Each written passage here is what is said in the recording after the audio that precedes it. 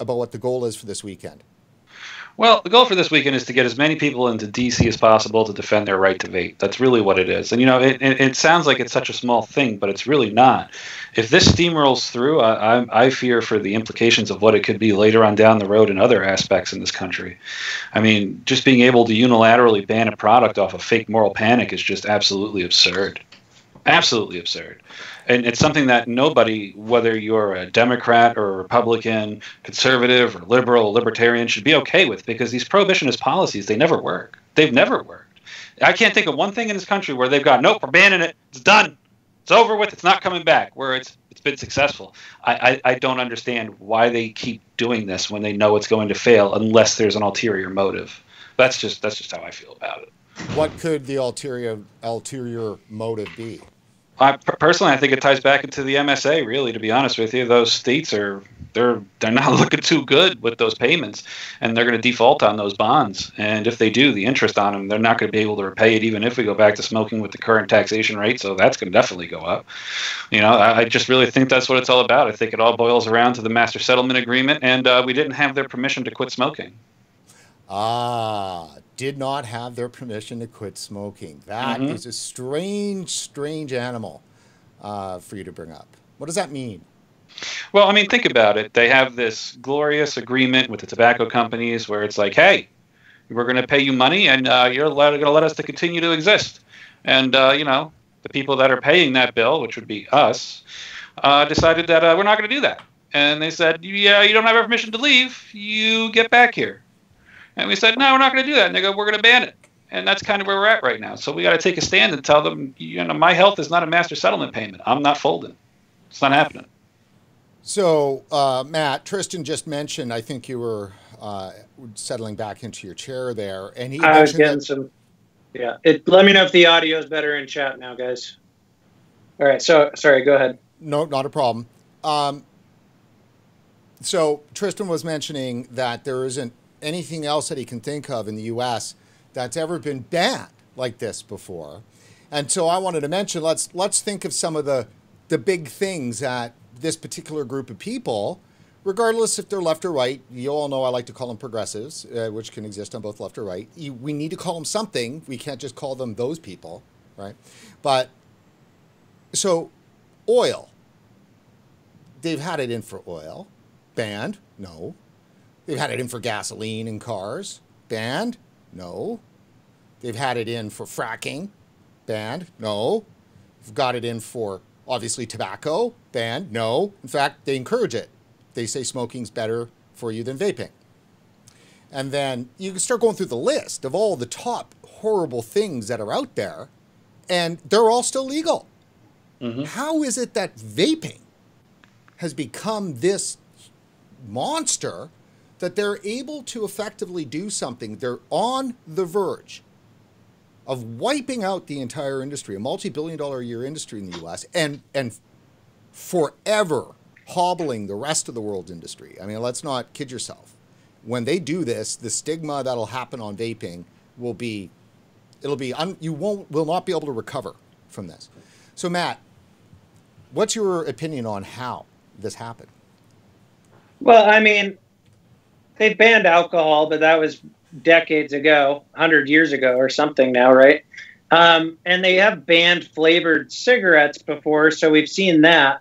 But I think that there's so many different reasons behind this. I obviously think, like, you know, I think you guys were talking about MSA. That plays a factor, whether or not it's passively playing a factor, or there's actually conversations in back rooms about trying to preserve the money. I don't know. Also, I think that people have, in this country especially, have a very puritanical way of looking at things when it comes to substances, especially. So when it comes to anything, it's like a quit or die scenario. Our form of harm reduction isn't the only form of harm reduction that's gotten nailed. If you read about the history of harm reduction back when it really started taking root in like the 80s, you know, they were talking about harm reduction for opioids. They were doing needle exchanges, stuff like that. That was getting hammered as well. They don't like the in-between from from what I see. They don't like that in between. Like, they don't feel like it's real quitting. It's not good enough.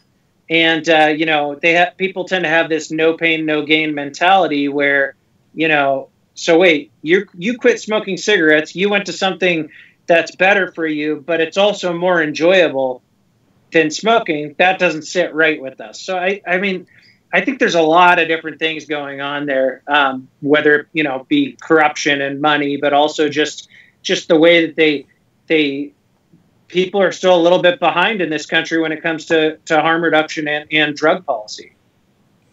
Harm reduction and drug policy. You know, I think that partly that is the misnomer for, you know, that has kind of hurt vaping in one way, is because we're trying to associate so strongly with harm reduction, which makes sense. But I think a lot of people actually have, like you were saying, a real issue with the harm reduction aspect of it. And in some ways, it falls into the opponent's hands a bit, because we participate in demonizing nicotine to the extent that we discuss it as a very bad drug that needs, you know, this harm reduction apparatus around it. If you understand what I'm saying on that. Tristan? Yeah. Sorry, go ahead. I mean, you know, I was watching Grim Green show when he talked about the rally and the entire argument that the industry's had over the years. Somehow he was reading about a book that he read, and how they said that tying it to just solely to be about the health aspect would be our undoing, because all it takes is one death, one illness, let me actually add on that, one mysterious illness, because of what we have going now, to unravel all of that. And then, well, what are you left with? You got nothing, right? You got nothing. If that was your whole shtick, you got nothing. But if you make it about personal choice, civil liberties, the right to choose what you believe is a healthier alternative, it's your choice, then it becomes, you know, a very, very, very solid foundation of an argument. Because you could say to the government, you know, who are you to tell me what I can do with my body? Who are you? You know, how are you taking a choice away from me between, you know, vaping and cigarettes? Who are you to do this? You know, your argument is so much more solid. It has much more meat to it. You know, it can't fall apart that way, because they can't go, oh, we're the government, you're beat, slam. Well, that's pretty un-American. You know, no politician wants to be labeled as un-American. Oh, definitely not. Yeah, you know? not even the ones that do it like America. Yeah, See, exactly. I think that I tend to be wishy-washy in a lot of things, and people will tell me that, but I just don't think that there's one perfect argument for every person. So, like, absolutely agree. Like, you know, it's your body, it's your choice, that type of argument. I feel that way as well. I'm an adult. I should have the right to do what I want, no matter how dangerous it is to me. But I do think health plays a part as well. And on your point, when you were saying, you know, demonize, I don't think that calling vaping harm reduction is demonizing nicotine. We're demonizing the delivery method. And, you know, bottom line is that smoking has killed a lot of people. And so a cleaner way to get that nicotine fix and to still be using that drug is a net positive. Let me shoot us over here to an article that was just out today, ABC News in Australia. Doctors at odds over value of vaping as study finds it's just as harmful as cigarettes. And obviously the standard overall smashing of vaping. But what really struck me as I was going through this, besides everything else, was this line down here where the question is asked by the doctor, is vaping the new methadone? Oh, I suppose at this point in time, it's a similarity. And that's what I'm getting at. That's an imperfect comparison, but methadone has saved people's lives. It's not, I don't think we should be comparing vaping to methadone either. Two different drugs, two different levels of harm, but methadone is harm reduction when it's being administered in a clinic, when you're comparing it to people shooting up heroin on the streets. So, I mean, it is something that saved people's lives. No, and without a doubt. So I think one of the things that I'd like us to tease out a bit here in our conversation this evening, considering the fact that the ban is imminent and then the protest is imminent, is that, understanding that it's always been hard to get the messaging right. And some people within inside the vaping community are pretty passionate about the different avenues in which to go. How have you tackled getting everybody together on message for Saturday? And what is that message? Well, I really, for me personally, it's been rallying people around that, your vote is your voice. Even if you were going to turn around and say, there's a very passionate people, the Trump supporters, and I respect that passion. It's something to see. But, I've been trying to explain to everybody, listen, your vote is your leverage. Don't run around saying, I'm gonna vote for him anyway. You're just, that's like going to the table when you're playing poker, having nothing, flipping your cards over and going, I've got Jack, and just sliding it all across the table. Everybody's going to call you, But the other part of it is that you have to be very, very stern with, it's my freedom of choice. Who are you to take it away from me? And that seems to resonate with people a lot. And just by some of the feedback I've gotten in the chat here, we're going to be running with Matt said too, my body, my choice, because that resonated with a lot of people just now, man. I like that. So, that's really what it's been about. Personal choice. That's the whole crux of the entire argument that they can't take, isn't it? When you say it's my choice, well, what do they respond? I stopped myself from saying that because you're getting into abortion activists at that point, because they're kind of the ones that coined the term. So, but I mean, it stands obviously when it comes to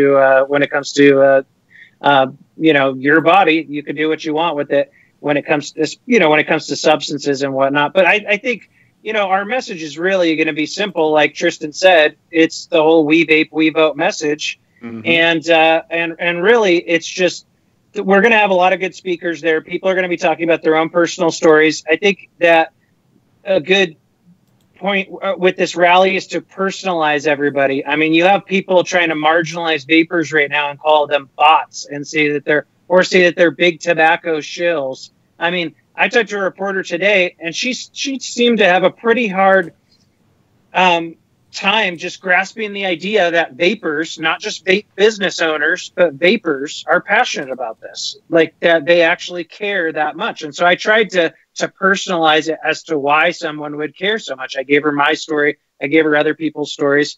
And so just the fact that, we can get thousands of vapors coming together as one, and to basically, show that we're outraged with what's happening, and that we're passionate about these products. Some people are single issue voters about these products, and that it's just a way to rise up, basically. So I'm going to push both of you on this. So the signs are just going to say "We vape, we vote," mm-hmm. because I asked that because that is sans a real political message, right? Like, if it's my body, my right, my choice, all these kinds of those, liberty arguments and stuff like that, those got more of a resonating political message than the catch-all. And we do know that there has been pushback from some of the president's advisors to his campaign manager saying, well, we don't quite really believe that these are going to be single-issue voters, knowing that a large majority of vapors, or a good number, at least half, are Democratic voters who are not likely to vote for Trump on this issue. And I think there's some calculating going on in the White House about that. Tristan? And that be that as it may, but a lot of them actually really are single-issue voters. I deal with it in the group every day, and some of them are very passionate about that.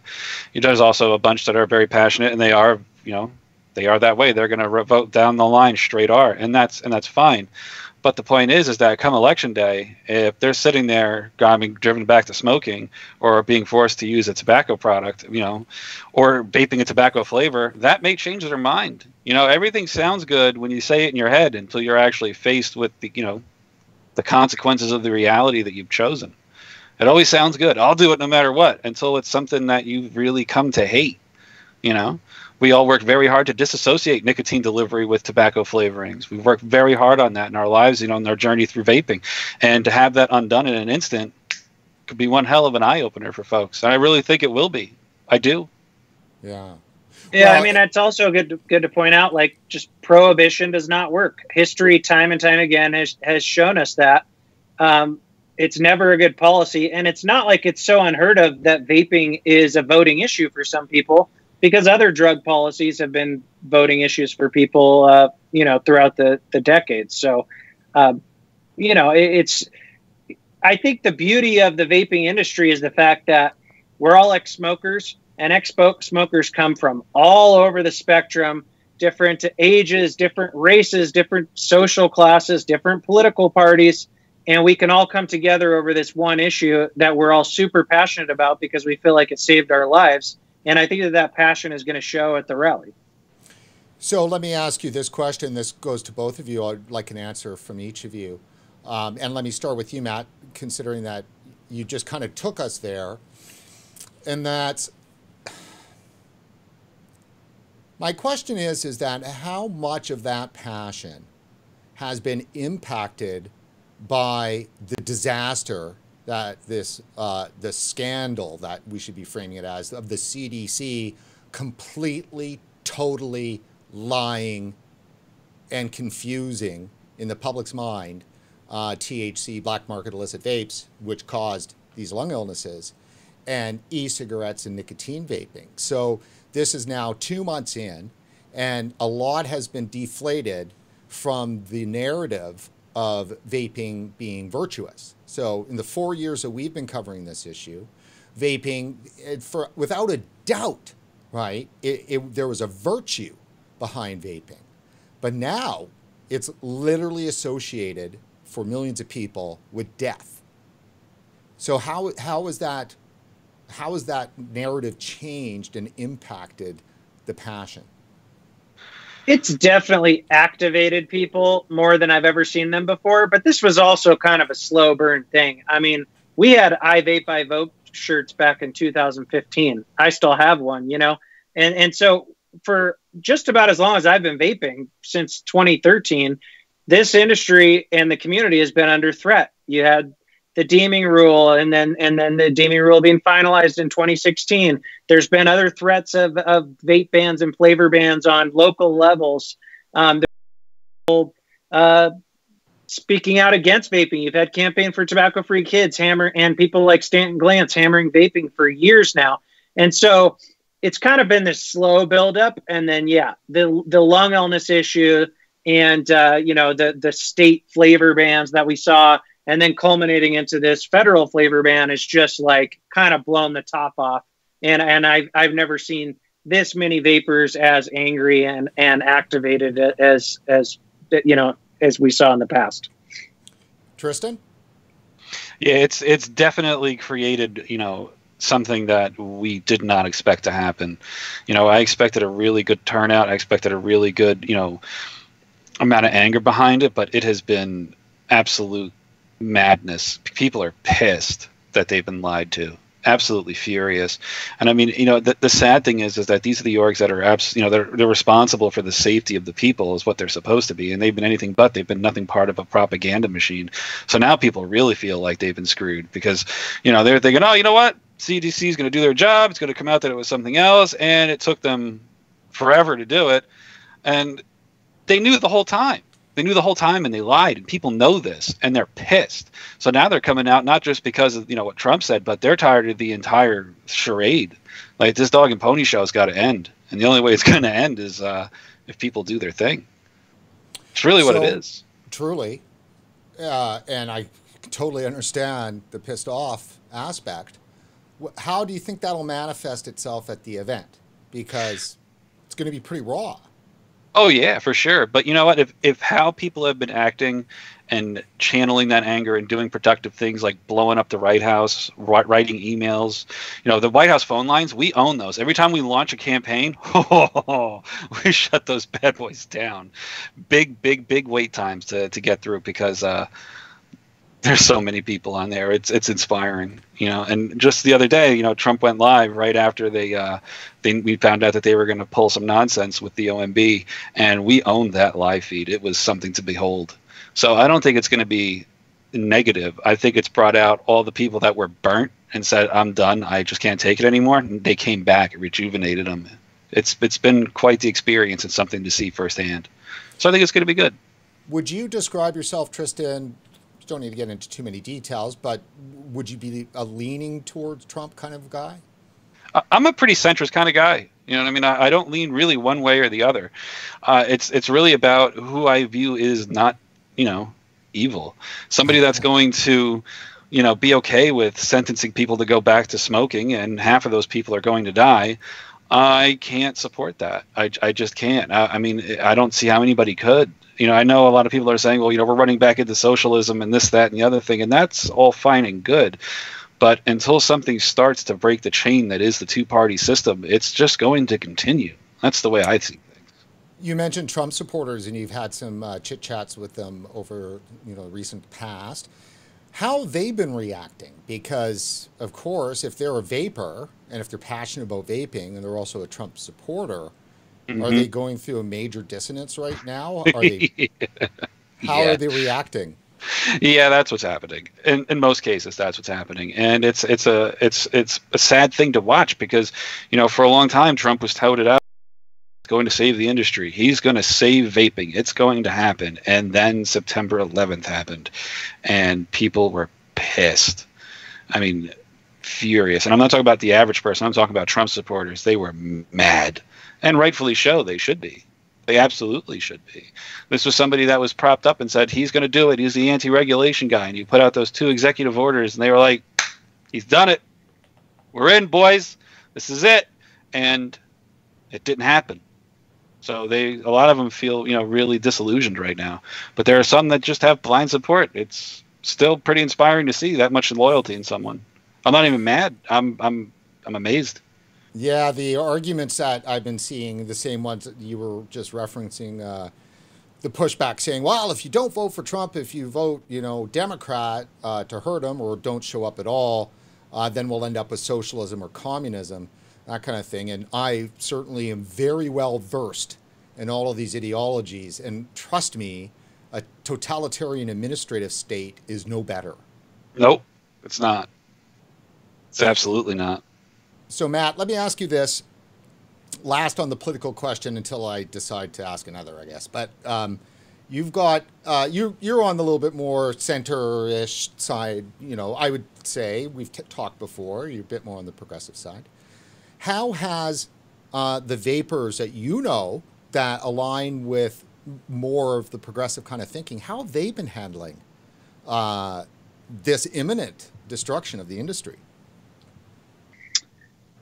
I don't think anyone's happy. I also think it's important to point out, you have multiple different groups on the right and the left. So you have libertarian-leaning people that are left libertarians and right libertarians, both support freedom and wanting to do what whatever they want with their bodies.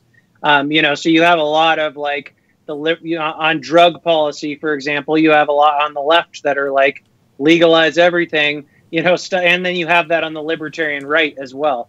So no one, on this issue wants to see authoritarianism, especially when it's not science-based and it makes no sense. And we have decades of history showing that prohibition is a horrible policy, and it makes for unsafe products. It makes for more people in prisons. It makes for more people breaking the law, and it hands the industry to drug dealers, basically. And so, I from the people that I've talked to that are vapors on the left and the right, they all definitely have the same feeling that this is just horrible policy, bottom line. Yeah, fair enough. Tristan, walk our viewers through. So for those viewers that are going to be at the event on Saturday, just walk us through, the rest of us, and those that are going too. Are they getting in on Friday? What time do they need to be there on Saturday? What can they expect? What's the rally cry? All of that. So the rally is between the hours of 12 and 4 at the Ellipse on Saturday. We're going to be setting up in the beginning part of the day, so that'll all be done by the time everybody gets there. And from there, the rally will take place under the We Vape, We Vote and there will be several speakers there. We've actually got a stacked deck when it comes to speakers, and that will all transpire between that 12 and 4 time period. And then once everything is done, as it's concluded, we're going to leave in a professional manner, and us and the marshals are going to clean the park up just like we left it. Got it just like we got it. It's going to be a open and shut kind of thing. It's going to be very professionally done, and I hope everybody behaves themselves, because it's my name in the paperwork.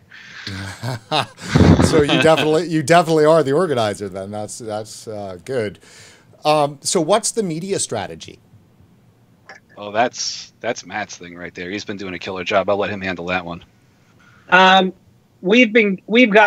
I've done multiple interviews with media. We are going to have media there, but Greg Connolly has also been helping us out, and he has a PR firm that works with him. And so he's been talking to a lot of media. He's formulating a press release. But then myself and Greg, and I think Sherwin has done a few as well, have done some interviews about this beforehand. So if this was opponents running something like this, they'd have all of their people in lockstep. They would have handed out talking points. They would have done, prep cheers and stuff like that. And then in a lot of cases, they would limit people's ability to talk to the media. So that's how they control their message, right? Well, we are trying to do that where we only want certain designated people to talk to the media. As far as making it too choreographed, though, like, that's just not organic. When they show up with 100 kids wearing the same shirts and they all do the same chant but look bored as hell, like, that's not organic. Obviously, people will all be doing similar chants. We're gonna have a lot of the same signs. We're gonna have certain people that are designated to the media. We have marshals that are gonna be handling crowd control with radios and stuff like that. But we also want to show that this is a diverse crowd of people. These are vapors come from all walks of life. We're going to have some, older folks speaking. We're going to have people from some of the orgs speaking, like Alex from CASA. I'm going to be speaking. Tristan's going to be speaking. Like, we're going to have all different kinds of people that are going to be talking. And so we do want to show the diversity of our community as well. And I was going to ask that, is there any special speakers you can share with us, Tristan? I think everybody pretty much knows who's coming. It's all the major trade orgs are coming. Both the federal ones, SFATA and VTA, will be there, of course. You got CASA coming; they're going to be there and speaking as well. James Jarvis is going to be speaking. Everybody that everyone knows is going to be there. So it's not like only a few showed up. It's literally everyone. An industry that is normally divided, united on a single day for the most important event that this industry has ever seen. It's beautiful. Then there's speakers like Paul Blair is going to be speaking. Yes. Lindsay Stroud, Greg Conley, Tony from VTA, Mark from SFATA, Alex from CASA. So it's definitely kind of a kumbaya moment getting all these different groups together and having some representation from each. And then there's going to be a lot of just consumers that are speaking as well, telling their own personal stories and how vaping has helped them. And all the speeches have been vetted too. Sherwin's been really good at that. So you have had some message control happening. Oh yeah. Yes. Well, that's good. That's heartening to hear. Very much so. Before we continue along here in what we're doing, I need to just jump over to our support site. This is support.regulatorwatch.com.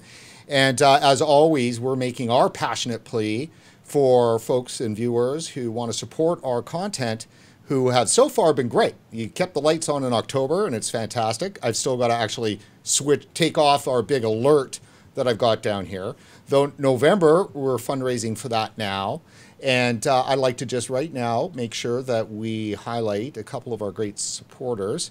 And of course, Flavor Art, who is supporting this video and has been supporting RegWatch for 4 years. And we will not be on the air if it was not for Sean Casey and the good people over at Flavor Art. And my heart breaks for them because, of course, they're at the center of this whole thing. It's the flavors that we all love, and that's what's getting banned.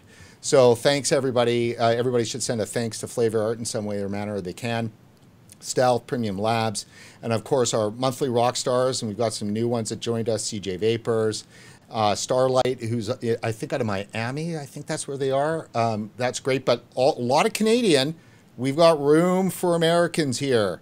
Where are the Americans to fill this? There's only 2 Americans in here in our monthly supporters, and we're looking for $100, $250 a month. That'd be great if you can do that. And then our one-time heroes, of course, and they put in some decent money, and then our legacy supporters, which are all great companies that are responsible for RegWatch being here today. Again, that's support.regulatorwatch.com. And then I'm going to get one. I need to hire some people that know how to twist arms and maybe break them. Oh, somebody from the CDC. That's who I'll get. I was going to say Vaping Legion's pretty good at that. Well, that's good. So, you guys, let's talk a little bit about the heart of the issue, and that, of course, is did I just leave it? I didn't. There it is. There it is.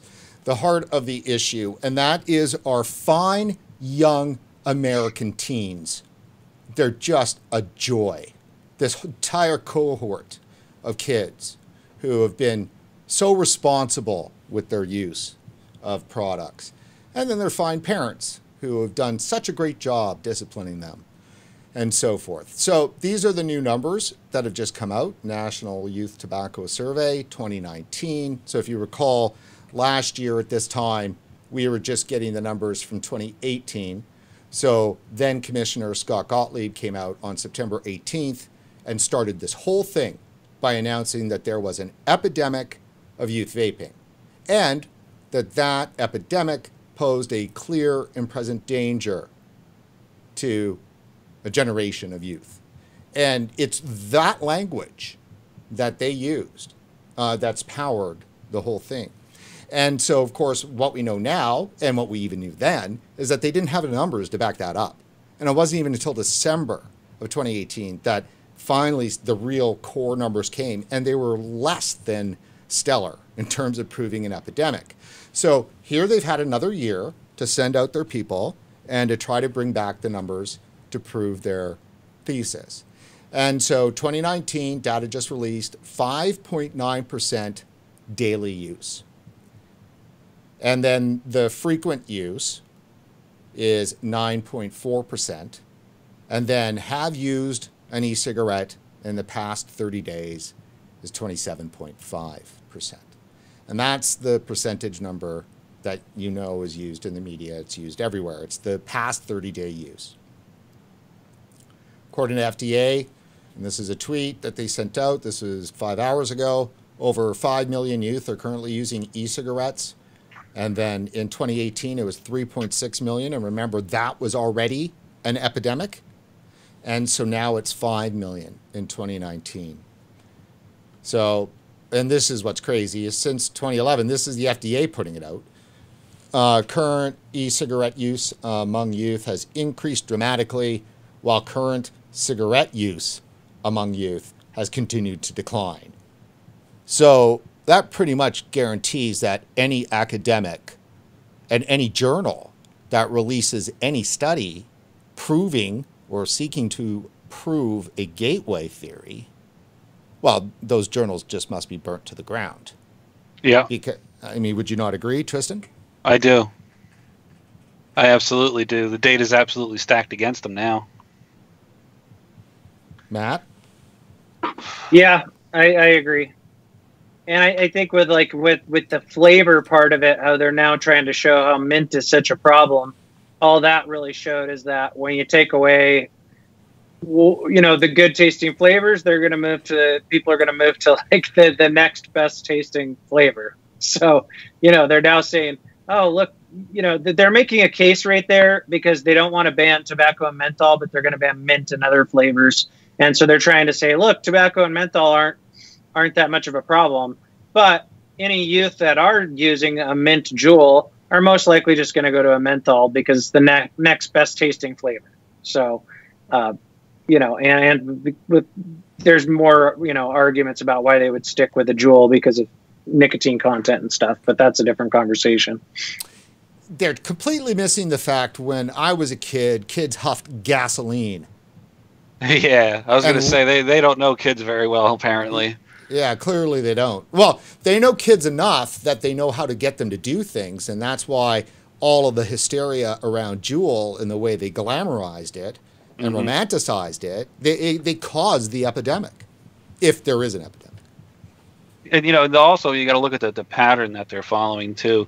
First, they took away the flavors, and they were like, oh, surely this will cause an increase in the smoking rates, and we'll have everything we need. That's it, boys. It's done. Cash it in. Our work here is done. And the new study came out, and it's like, oh, they like mint now. Okay, so now we got to ban mint. Mint's got to go. And, oh, you know, menthol? You know what? Menthol's not so bad. I wonder why that is. Oh, that's right. Menthol cigarettes. That's right. You know, so then you got them smoking technically those two flavors again. You got them right back where you want them. They're going to fall right back into smoking. You've set the environment for this to happen. You're trying to have that correlate so that you can run with that narrative and not be called on it and have it be bulletproof. That's their plan. That's the messed up thing here is that, you know, like there was a recent study basically debunking the gateway method, saying, you know, there is no gateway effect. Sorry, that there is no gateway effect, but the bans create the gateway effect. So yeah, there wasn't one, but obviously if you ban more and more vape products, more of those vapors will go to smoking, and then poof, gateway effect. You know, it's like a self-fulfilling prophecy. It's so frustrating. Exactly that. And let's all remember that out of all of, let's say, what, millions and millions of words written in mainstream media in just the last 6 months, say, or even just 2, but the millions of words and the hundreds of thousands of, you know, TV hours and talking heads and everything else that's on this, how much of that has talked about adult smokers? Next to nothing. Literally next to nothing. Unless you're talking about, you know, things put out by Greg Gutfield, next to nothing. It's sad because they're ultimately the ones that suffer, and they're creating the future adult smokers by their actions. And personally, I feel like they know it. Smokers have been so stigmatized over the years that there is less empathy for them than just about any other, you know, addict out there nowadays. And I think that there's also a class issue involved here because there's less and the smoking rates have gone way down in like the middle and upper classes.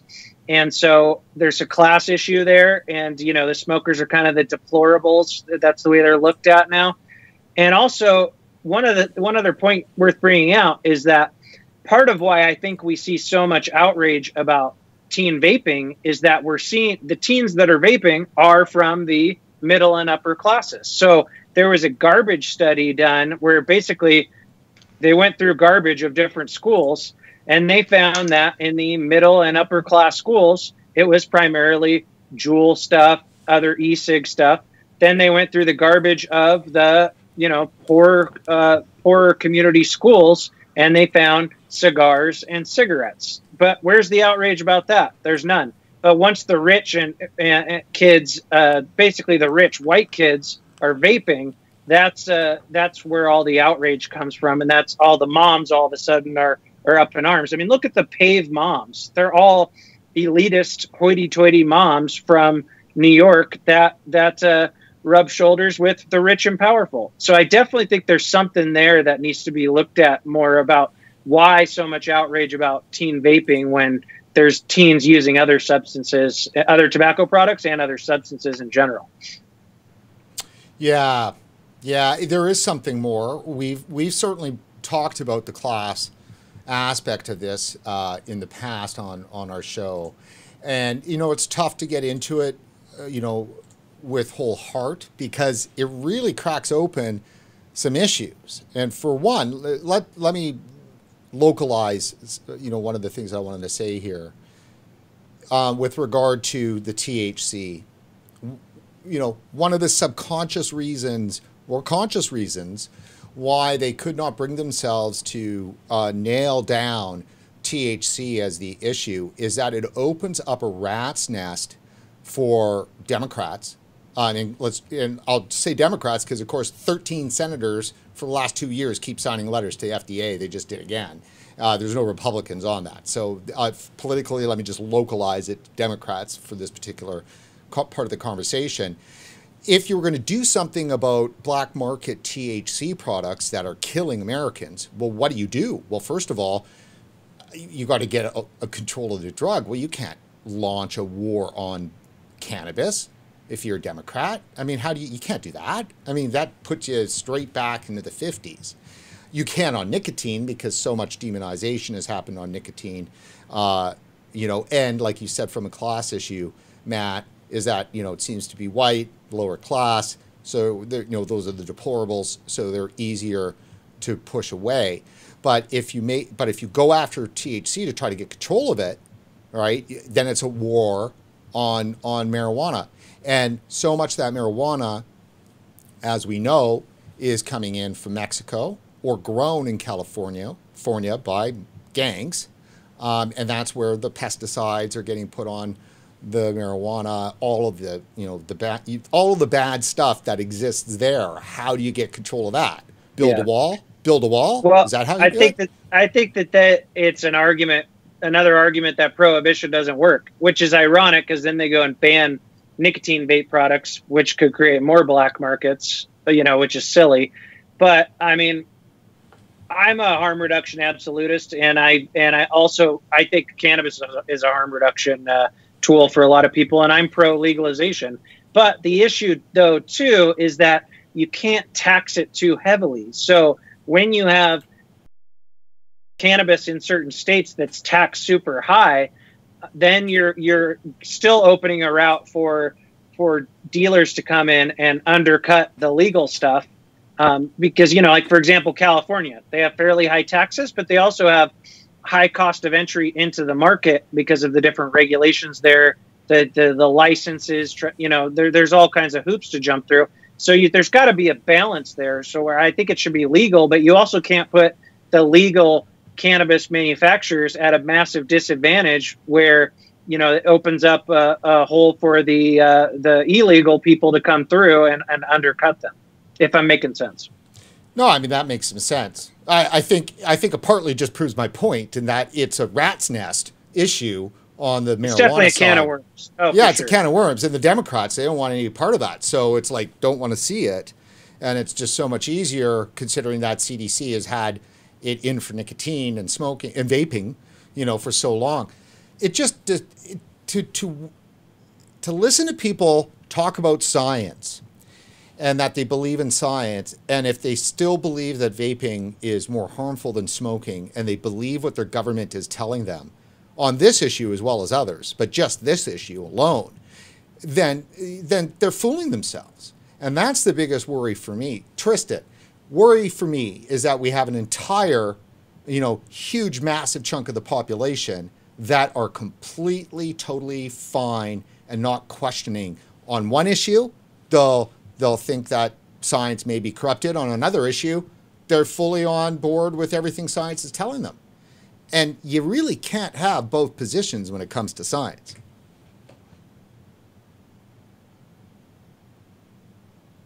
Tristan? Did it not? I guess it didn't come back on that time, huh? Oh, there you are. All right, good. So, this is literally just like reefer madness all over again, where the government is coming out with bogus propaganda to slam an entire industry, and people that have already awoken and are aware of it on the marijuana, for the most part, just kind of sitting there staring at it going, yep, that's them vape products, they're bad. But at the same time, most of them aren't. But the general populace, that's the problem. And you would think that after a while, after being lied to so many times over and over again throughout history, that they would wise up to this, but they haven't. But that's ultimately what we need to start doing. We need to take the narrative back away from those that have it now. And I think that it's going to start with this rally. I really do. I think this is the tipping point for us. This is where it has to begin. I think that it's perfect timing for this. It's perfect timing for this. The news actually cares. Reporters are looking for hot vape stories all the time. And while there's been a shitload of horrible reporting, like just crap reporting on this, there has been some good reporting too, where they're starting to at least try to peel the layers away a little bit more and really dig deeper into the issue. And so it's just perfect time for all of this, to where, you know, if we would have done this rally last year, even if we had a pretty decent turnout, we probably wouldn't even get pressed there. They wouldn't care enough. But right now, because it's such a, you know, I hate to be too much of an optimist, but the one silver lining to all this shit show that's happening is it's actually forcing more people to take a closer look at what's going on. They're taking a closer look at what the UK is doing. When I talk to most reporters, they have no clue what the UK is doing. You tell them that there's vape shops and hospitals over there, and their mind is freaking blown. They don't believe you. They do not believe you. Like, look into it. You know, it's there. Look at all the government pro vaping advertising and stuff that goes on over there. Look at Stoptober and their quit campaigns and all that. And like, usually they're just like, whoa. And especially with some on the left, because then they start putting it together like, well, the UK has socialized medicine and they promote these products. Maybe there's something to that. I'm not going to get into the argument, you know, for or against socialized medicine, but I'm just saying, like, this has been a good chance for education when it comes to the public. And while the masses are still against us, at least we're starting to get some contrarians to kind of move over to our side and realize that there's more to this than just this big bad vaping industry that's trying to hook their kids. Matt, you did a live stream with the Vaping Greek, Demetrius Agrafodius, who we know well. And I understand that you had a good conversation in terms of, if the vaping ban happens, what will that look like materially in actual process? And from what I understand, it was a good conversation. Are you able to share any of that? Yeah, I think that, well, Dimitri and other people as well think that obviously we're going to see some lawsuits. We know that the orgs are already looking at that. There is a good argument to be made that some major steps were skipped with this, and FDA's pulling some shady business. And so we're going to see lawsuits, and I'm sure they're going to be trying to get an injunction right away. Now, if that doesn't happen, there's no injunction, and the ban goes into place after that 30-day grace period. What it comes down to is enforcement. How are they going to enforce this? Because we've seen from the past that FDA has a big lack of enforcement. There are a lot of bark and not as much bite. Will they try to get states involved to enforce for them? But then they'd have to pay the states. And so then another question is, what kind of loopholes can people get away with? Will people be able to get away with doing Nick shots in 0 milligram liquid, or doing flavor shots, or whatever? Like, there's so many potential ways this could play out, and the FDA, to use the term again, has opened a big ass can of worms when they've never had to try to get something like this under wraps before. So, I'm not necessarily concerned about the seasoned vapors, people like me or Tristan or most people in the chat. They'll find a way to get the products that they want. My concern is that we're going to see less smokers converting, and we're also going to see some of the types that maybe went into their, they're not active online, they're not internet savvy, they've never bought a product online. They maybe just always went into their local vape shop, once a week to buy what they wanted, and then they're going to show up there one day, and that shop could be closed, and then they're going to go back to smoking. So, while I don't think that this is the end for the vape industry, it's definitely a setback, and it definitely it slows down, our progress. And Tristan, Matt just mentioned people going back to smoking. We already know that's happening. Is that not correct? Yeah, that is happening. Actually, I saw one of the anti-tobacco zealots on Twitter applauding somebody putting down a jewel and going back to smoking cigarettes.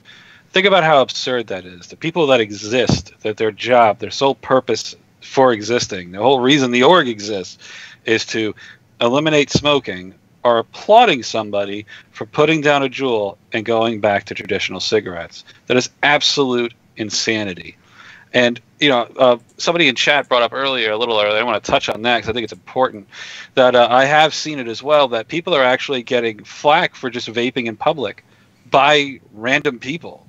It's crazy times that these are, that somebody is trying to better themselves and they're getting shamed for it and told that something that we know for a fact kills people is better for them. It's absurd. Yeah, let me put this out to both of you, because that, definitely is a bleak area that I've got in my crazy brain, is that, look, if you are going to accept the fact that PMTA was going to do this anyhow in 6 months, right? And I'm not saying this is on purpose. I'm saying that CDC was searching for a pretext to then do what they did, which was on purpose. But think about it, right? If you are going to close down 14,000 retail locations and completely decimate 150,000 jobs and literally force people back to smoking, you need a health reason to do that. It needs to be a health emergency. It's not enough that teens uptick on teens. They needed death associated with vaping to move vaping out of the virtuous of it saves lives into the lethal risk category, that's tobacco, which, by the way, will help them later in the end because it'll only be big tobacco owning it, and then it'll just make sense to tax it the same way because, of course, all those people died and we had to shut down all those businesses. By the mere fact of shutting them all down, it proves their point, whether it was true or not, that the vaping products were harmful. Otherwise, why would the government have shut it down? That's just the way regular people think. So if they didn't have this, and this was 6 months from now, and PMTA was rolling around, there'd be a lot of pushback in every single community. We're having tons of these stores closing and people losing their jobs. And with no medical issue, no emergency, no death, nothing around, that could have been a really big problem. I don't think they could have pulled off the gutting of the industry with PMTA without the lung deaths. No, I don't think so either. I feel like that they would have had pushback like they were definitely not anticipating. That's why they kept kicking the can down the road. Unfortunately, because the entire argument was based on the whole health aspect, that's kind of where we're at right now. So we've got to make the change. I will say this though, that it is kind of fitting that it all falls into place way too perfectly. I mean, think about it. They needed an in. You said it best. They needed something to make this about a health crisis. I mean, even look at the illnesses when they came out. You know what I mean? They screamed lipoid pneumonia, lipoid pneumonia, lipoid pneumonia. And as soon as it came out with, somebody screwed up a batch of carts, not a problem, then it became mysterious illness. I watched that change happen almost overnight. It went from something that they knew that it was lipoid pneumonia or vapor lung or some other nonsense. They gave it a name and it was able to be refuted. And as soon as they saw that was being done in their comment section, narrative changed just like that. And they've been doing it on the fly ever since it started. And you just like last week, you saw people saying, "Oh yeah, look, just like that, people have stopped dying from carts." And then we had 2 more in the last 2 days. So it's being done deliberately. Yeah, and that's the thing is there's only so much control that they're going to have over this, so they have to keep moving and changing the narrative. So Matt, do you agree that, and again, let me just think of a local community. If this had never happened, and in 6 months from now they were shutting down vaping across the country for no reason but some regulatory reason, right? What the hell? Like, there would be some real major pushback. Instead, you've got actual strangers now walking up to people vaping going, "How dare you? How dare you?" Yeah. I think that, some people have gone as far to say, are the lung illnesses even real? I think that they're real. The cannabis community was even warning about some of these products some of the fillers and stuff. They were warning about this last year, all the way to 2017. But the way the CDC was handed a gift. They've always been, even Scott Gottlieb had said they were always skeptical of vaping. They were never as on board with vaping being a harm reduction tool as even FDA was. And FDA wasn't all that on board either.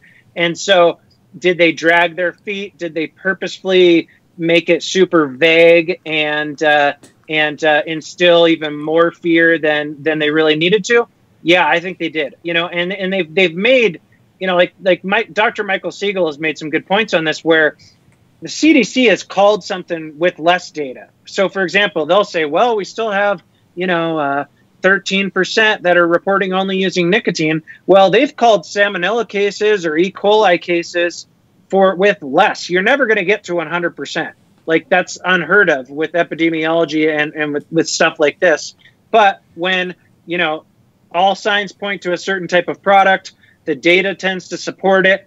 You know, maybe it's not a 100%, but you're pretty freaking close. Usually they'll make an absolute call on that and say, okay, guys, we know is this. We know it's coming from this place. Case closed, you know, whatever. And also, I think that another reason why maybe they've dragged their feet a little bit too is that there's no easy answers here. So to come out and say, hey guys, we know that this is a black market thing, it's THC, but we can't really do anything about it because we have no jurisdiction here. Go talk to the DEA, maybe they'll do something about it, but there's nothing CDC can do with drug dealers. You know, it's kind of anticlimactic. And so it's like they purposefully just left it vague and put a big cloud over it. And it's absolutely harmed the legal nicotine vaping industry.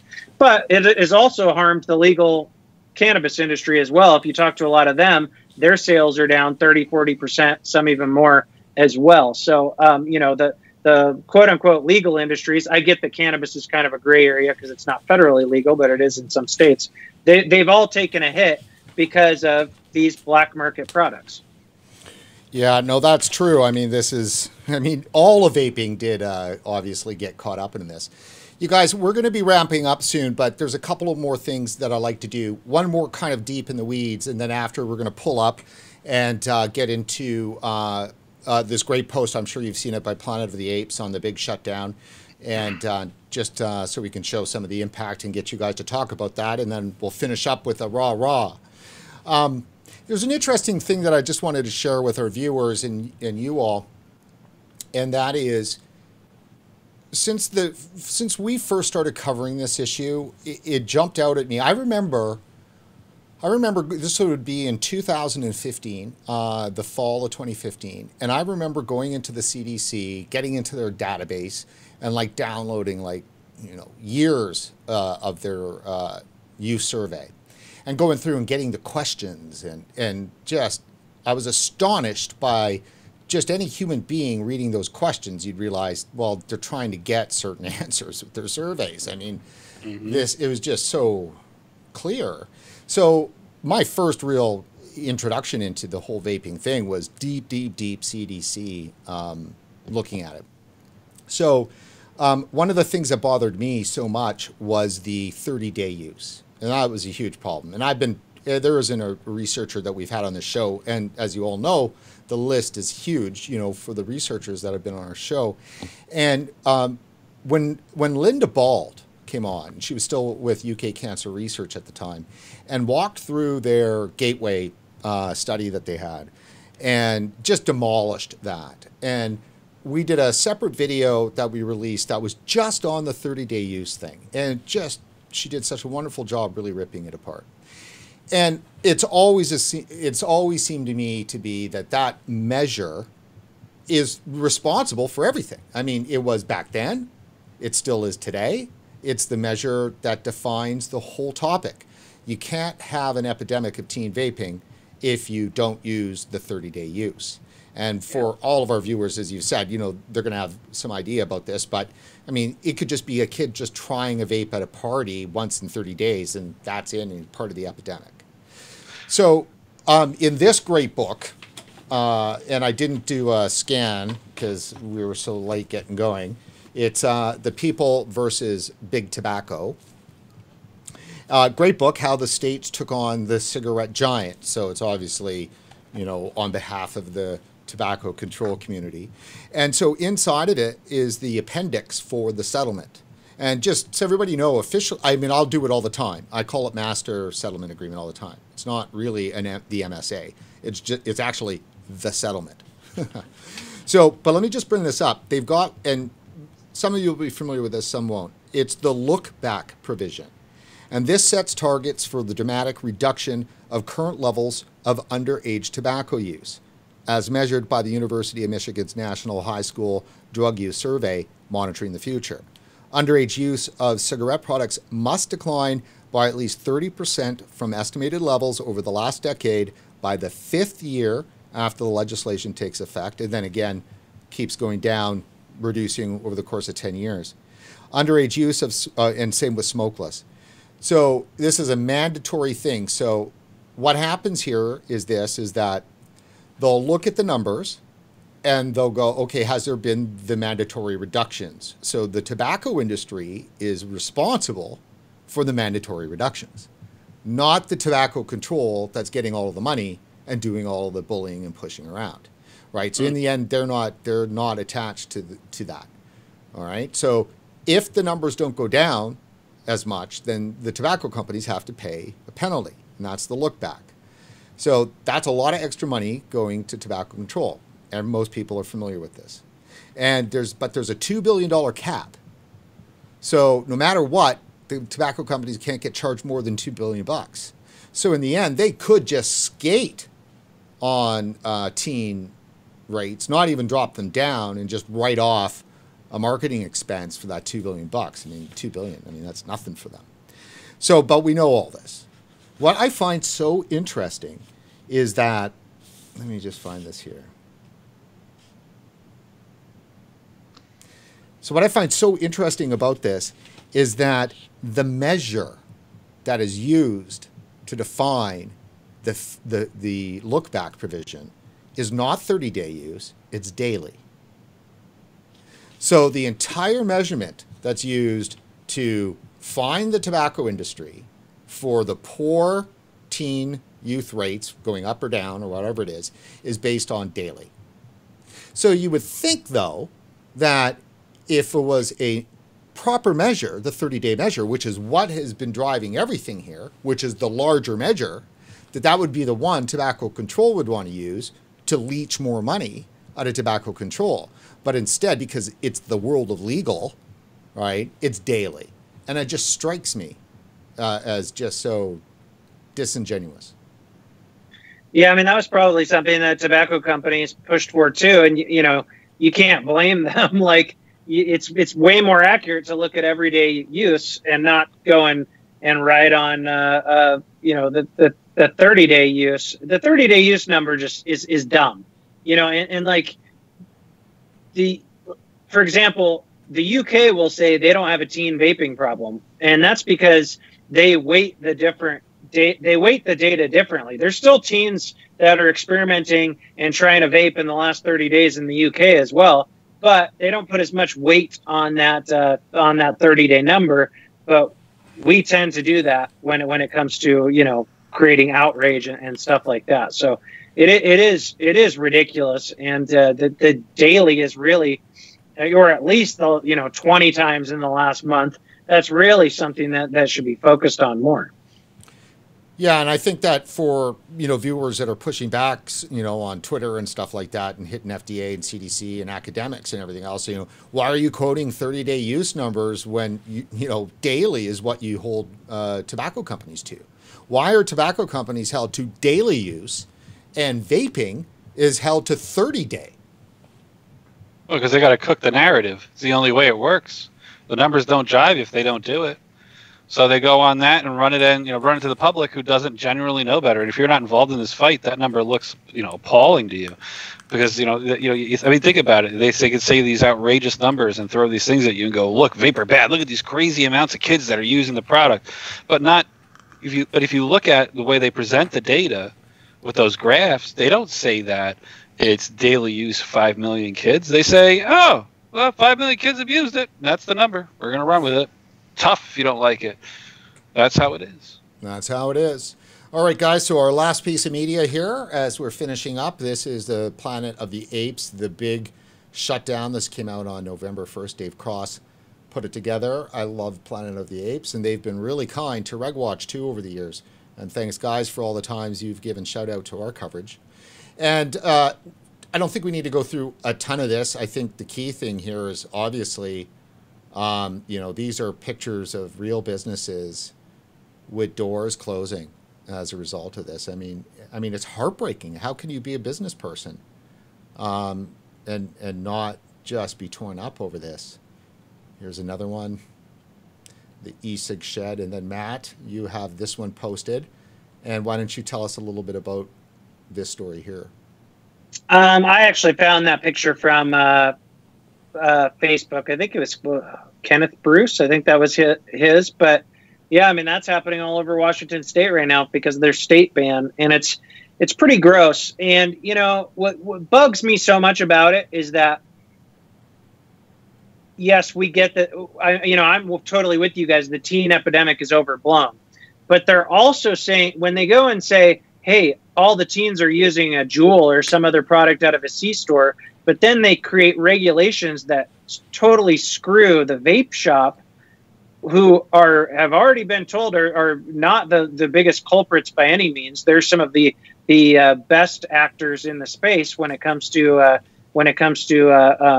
following the rules, but they're the ones that are getting hit. And just like with the federal flavor ban, they keep demonizing Juul, and Juul's so horrible, but Juul is going to be just fine. And it's going to be the mom and pop shops like that get hit. And that does not sit well with me at all. It really bugs me. Yeah, it's pretty tragic. Tristan, let's start wrapping up here. So to you, please tell us last things on the event that everybody needs to know and have in their mind that are going. And is there anything that those who can't make it, what can they do? Well, I think we've pretty much thoroughly covered what the people going need to do. Everybody knows that's going what needs to be done.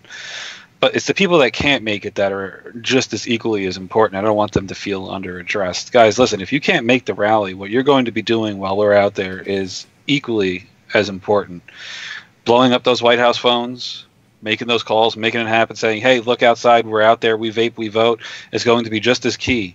Very importantly so, because, I mean, think about it. If he's not looking outside or refuses to, or the staffers aren't looking outside or refuse to, blowing up the phones lets them know, we know you're in there. And you have to be doing that. It's so important. So please, please, please do not feel dejected because you couldn't go. Don't do that. Your part is just as important, and we appreciate all the energy and time that you're going to dedicate towards it, and we thank you in advance.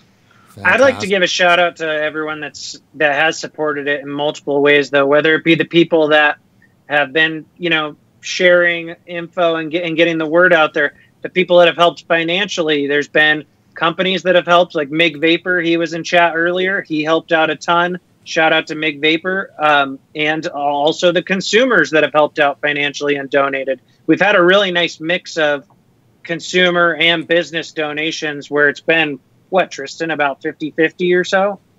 Yeah, it's actually been a pretty even split. And so big shout out to everyone that's made it possible, because we couldn't, be doing this without any of you. Well, that's fantastic, guys, and thanks to both of you for showing up today and for our viewers who have tuned in. So that's it for this edition of RegWatch. Before you head out, make sure you go to support.regulatorwatch.com and dig in that wallet and toss us a few dollars. And don't forget to like us on Facebook and follow us on Twitter. For regulatorwatch.com, I'm Brent Stafford.